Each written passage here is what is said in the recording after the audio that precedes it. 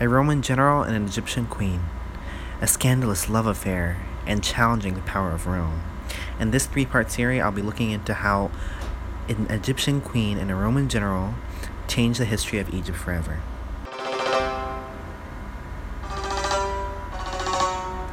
Hey there, Egyptologists, and welcome back to another episode of Life in Ancient Egypt.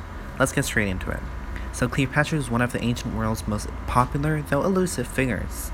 The queen has been immortalized by numerous writers and filmmakers. Work featuring the memorable image of an enticing young Cleopatra emerging gracefully from an unfurled carpet in front of the Roman general Julius Caesar. But is Cleopatra to be regarded merely as the lover of Caesar and Mark Antony? Or did she play an important role not only in the history of Egypt, but in the mighty Roman Republic?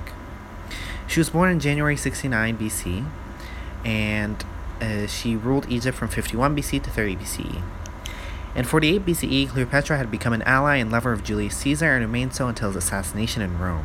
The death of Caesar threw Rome into turmoil, with various factions competing for control, the most important of these being the armies of Mark Antony and Octavian, the former a supporter and loyal friend Caesar, the latter his adopted son.